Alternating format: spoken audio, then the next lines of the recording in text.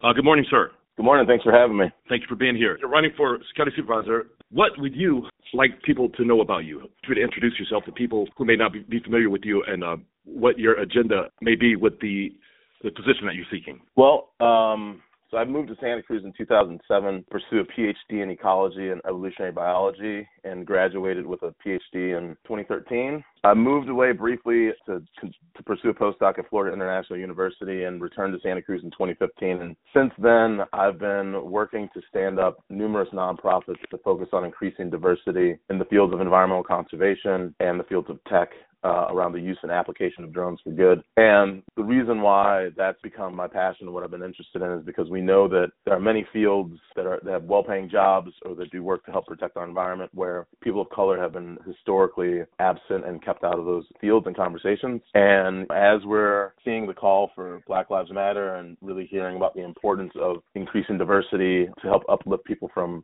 poverty, it's really important that we are setting college students and young people up for success. And so that's what I've been doing since moving back to Santa Cruz. And in and then when I moved back in 2015, I saw that it was really challenging for people to live in Santa Cruz, whether you're a student, whether you're an entry-level employee, whether you're someone with a PhD, but it's really challenging for working people to live in this community. And that's really what kind of motivated me to step into the political sphere and start getting involved. And in 2018, even though I hadn't been involved in politics much, I was the highest vote recipient and was mayor of Santa Cruz in 2020 when we had the CZU fires, the unrest after the murder of George Floyd, and then the CZU fires. And this is my last year on the council. When Ryan Coonerty, the current county supervisor, said he wasn't going to run, I decided that I would put my hat in, and I feel that I'm the most qualified if you compare me to my opponent for this position. Yes, sir. May I ask you exactly, for those who may not know, what exactly does the county supervisor do? What would be your responsibilities? Right. So within the cities, the city council is the elected body that kind of governs everything within the city's jurisdiction. And within Santa Cruz County, there's 4 cities. There's the city of Santa Cruz, Watsonville, Capitola, and Scotts Valley. Everything outside of that is the jurisdiction and the purview of the county.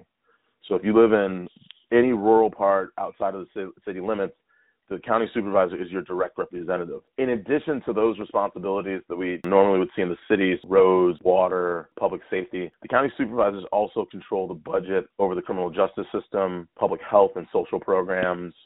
They have a lot of say over ag, and they play a much bigger role in terms of how our tax dollars are spent to create those social safety nets and to, when it comes to the criminal justice system, are we having programs that are focused on stopping recidivism? What kinds of programs are we doing to deter young people from going into jail? That's where the funding for those activities comes from as well. Very interesting. You're adamant about mental health. That's a concern of yours as well. Considering everything that we've gone through since 2020, not to mention just the cost of living, all these things that would contribute to someone's mental health being at risk, what exactly do you think is something that the county supervisor would be able to do to make it better for people in mental health treatment who are suffering from maybe episodes of crisis? How would you see yourself as county supervisor, as a citizen, contributing to making that something that's better for those people? So this year, for example, we saw a major cut in funding through this core process, which was designed to determine who we should allocate funds to for social programs. And one of the things that was really upsetting with that process is there were a lot of long-standing community programs that did really good work, and they had significant funding cuts, some of which prevented them from getting matches for government aid or government funding. And that was really disappointing. And as supervisor, I want to really make sure that when we're identifying and determining how we're going to allocate funds to organizations for programs related to mental health and social services, that we're really looking at who has been effective in the past, and are they asking for new programs or just to sustain the ones that they currently have? And if new programs are asking for funding, what is it that they're trying to contribute that isn't already in existence? Because we don't need to reinvent the wheel here. If there's an organization that's been doing the work, let's continue to fund them. If another organization wants to do something else, let's make sure that we're filling some of the gaps within the system and not just taking one source of fund to give it to another organization that's going to do the exact same thing. In addition to that, there's been a real call for, rather than having police and law enforcement respond to calls for mental and behavioral health, having a 24/7 non-law enforcement emergency crisis response team. That is something that I've been pushing since 2020. Many people in the community are on board. We're starting to see funding at the state level come through to help support that. It's something that we do have mental health liaisons with Santa Cruz PD, Watsonville PD, and with the Sheriff's Department, but it's time we do more. Finally, I would just say that as we're trying to stand up services related to homelessness, we need to create specific locations where people with mental health and behavioral health needs, where they can go, because, and addiction, because sometimes people who are looking for help, but we don't have enough beds. We really need to create some beds here in the community for people who are in need, and that's something that I want to focus on as county supervisor. I must commend you on that. I'm an African American. Grew up in a Yoruba household. My dad's raised me was from Nigeria. In our community, there was a huge stigma about it. We don't like to talk about it, but we'll talk about diabetes. We'll talk about blood pressure, but that's also a health concern. And that's I think that's really important. Very interested to see how this is going to work out for you with your plans with that. Happening a lot lately. The idea of community policing. So sometimes you may have a situation where the police is not needed. You may need auntie to come over and talk. Let's get you some help, as opposed to somebody coming with a gun to make the problem worse. Right. And that's the idea of the 24/7 non-law enforcement emergency crisis response. If people are experiencing mental health episodes or there's need for some crisis intervention, rather than having somebody show up with a gun who's going to be intimidating and might escalate the situation, you'll have somebody come there, and if they need backup, they can call it. But let's start with those people being able to go into a situation and see if they can defuse the situation. Having similar penalties as assaulting an officer would apply for those individuals as well, because you're walking into that situation potentially unarmed. Somebody were to assault that individual who's trying to provide that service, it should be a pretty serious crime. Right. And so as we're trying to develop this program, we should be thinking about what is it that we want to do to make sure that we can protect these people so that they can go and provide the very needed service that we want in our community. The living expenses. A lot of the creative class had to leave. They can't afford to live there. I'm curious about,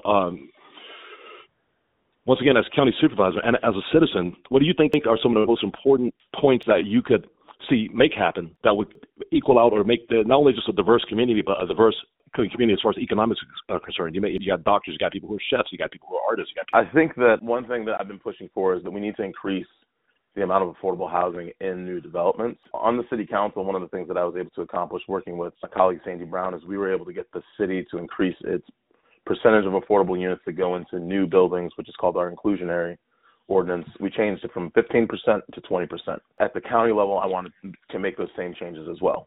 That's one of the first things I would like to work on. In addition to that, if we're not going to do anything to address the skyrocketing and out of control prices of housing, then we have to pay people more.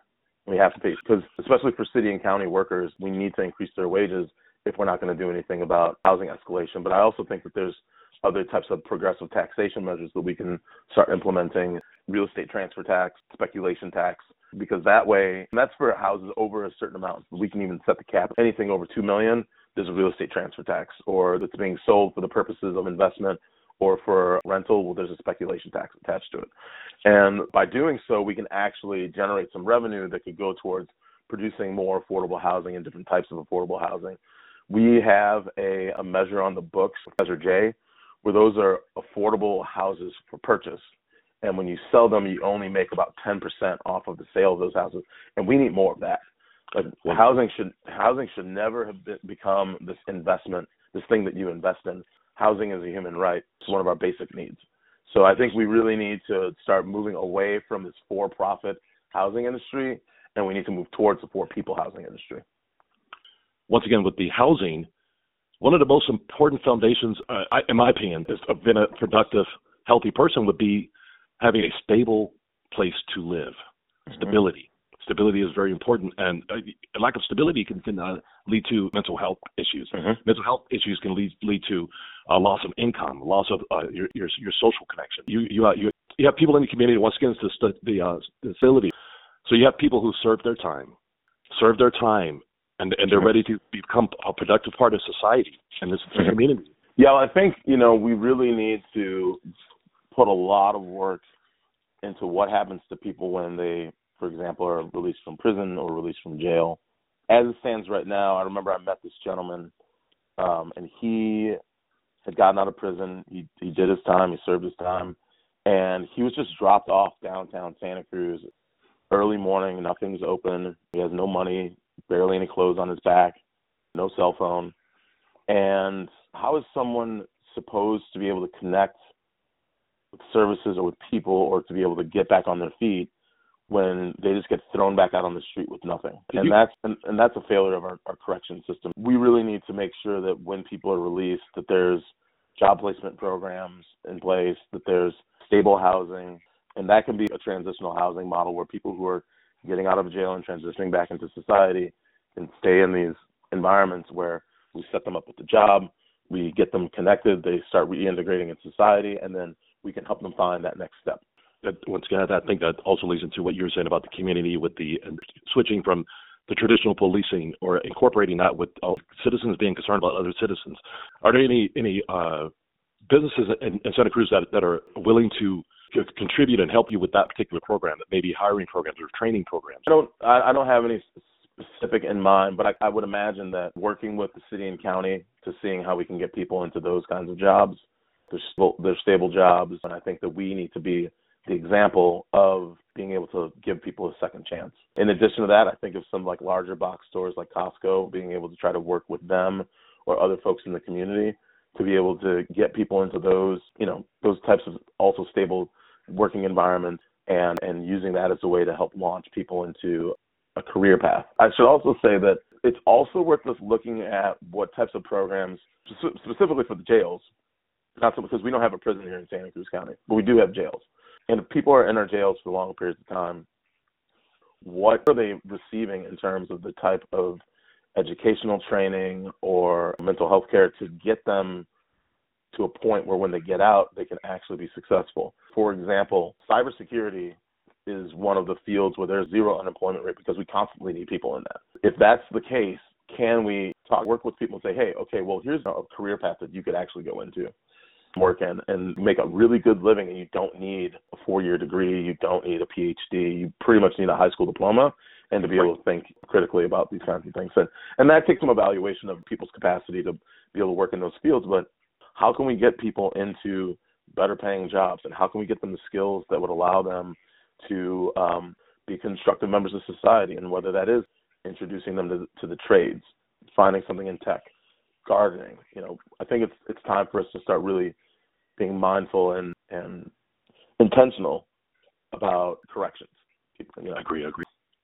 What exactly drove you and what drives you to care about the environment? I grew up in Chicago, and when I was about 9, through a program that was subsidized by the American Lung Association, was able to go to summer camp, and that's where that was my happy place. Like being outside, running around, chasing frogs, like looking at the stars. Like that was what I was really passionate about. And I don't know if you remember back in the day, there used to be Zoo Books and Ranger Rick. And I do. And Boy's Life, and I so do. all of that. Toad Frog, and all I do. Yeah.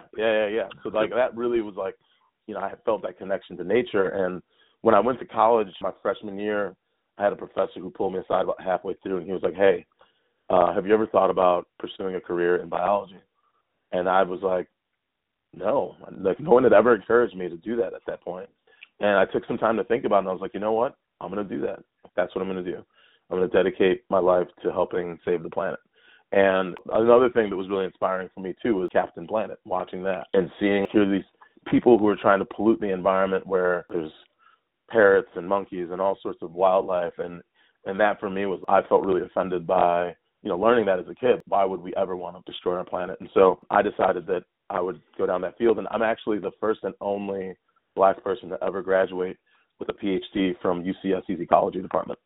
And speaking about how in the field that you're in, as far as your work life, your professional life, mm-hmm. has that been an asset, or have you found that you had as an obstacle that you have to overcome? Like I tell people sometimes, sometimes I don't have time to be a Black man today. I don't have Cummings, I don't have time to worry about those things. And I wonder if I'm assuming that there are not very many people, sir, of your ethnic background and your field.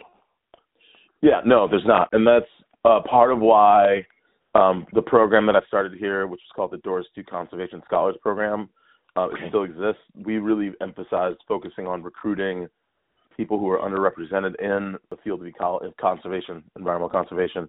And it's a 2-year program where the first year we took the students out on an 8-week field course throughout the state of California and taught them about how to do research. The second summer, we placed them in internships with conservation organizations throughout the country.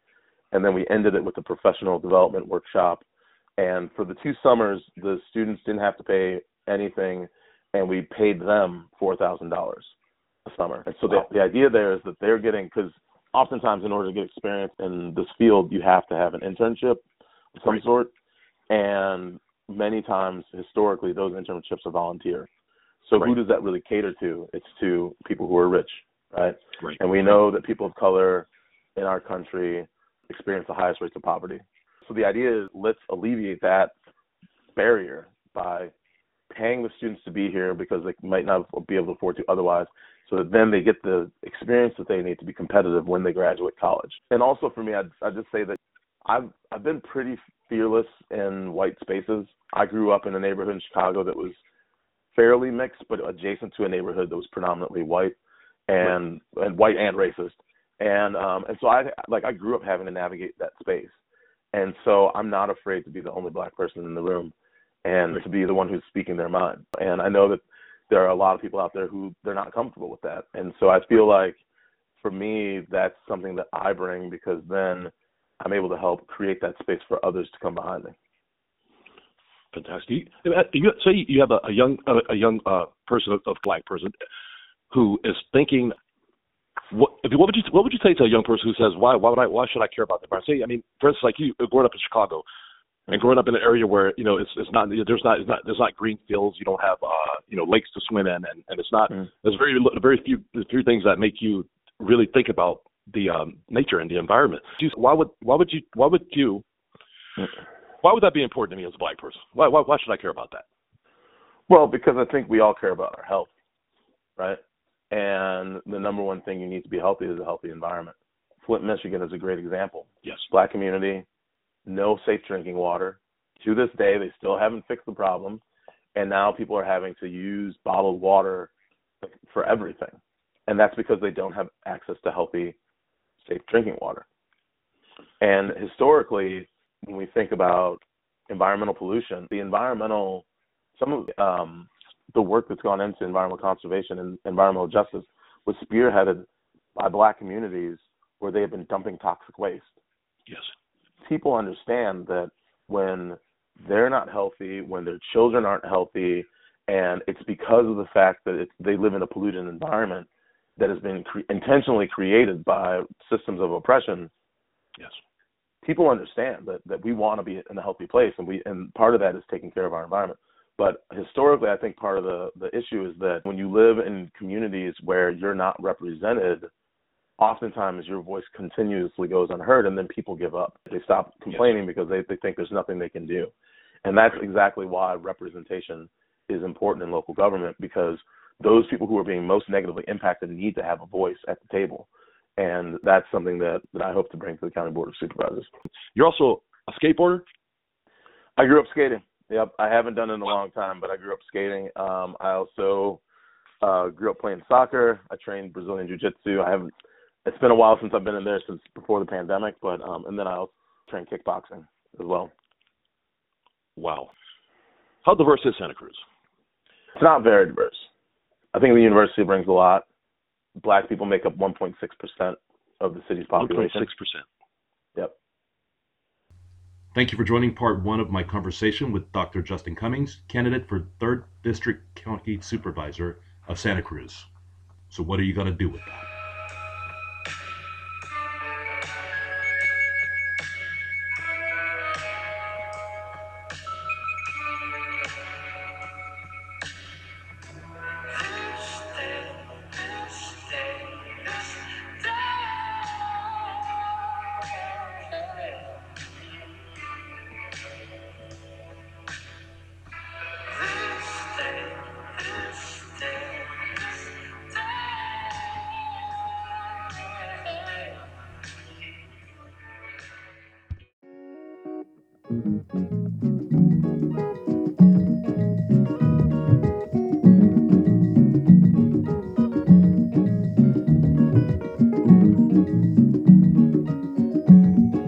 Orí mi yé jà, jà fún mi.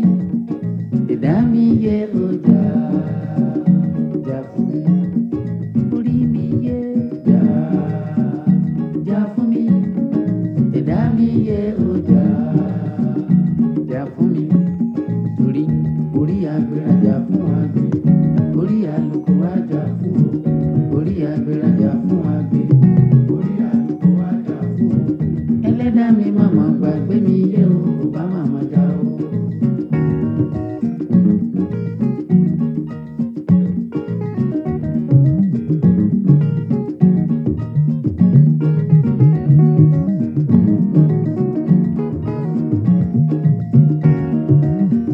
Mondo yìí kápá, apá ò kápá.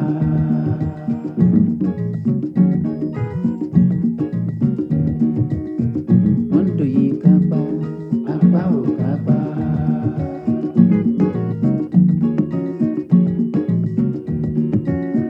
Mondo yìí kò ṣe, apá ò kò ṣe. Mondo yìí kò ṣe, apá ò kò ṣe.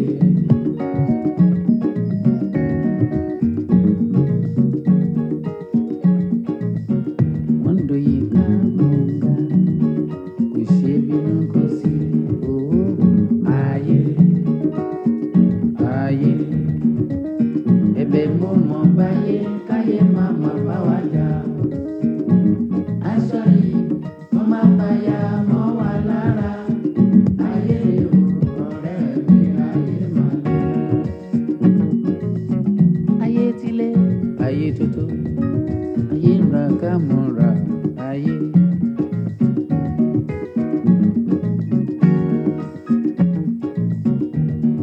Àtòrí láyé tó bá lò síwájú, a tún lò sẹ́yìn ni.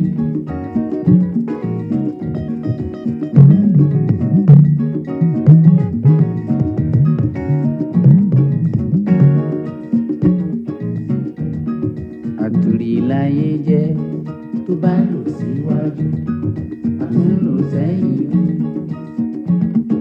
Orí mi yé jà, jà, jà, jà fún mi. Ẹ̀dá mi yé o jà, jà, jà, jà fún mi. Orí mi yé o jà, jà fún mi. Ẹ̀dá mi yé o jà, jà fún mi. Torí orí agbérajà fún àgbẹ̀, orí àlùkò rájà fún o. Orí agbérajà fún àgbẹ̀,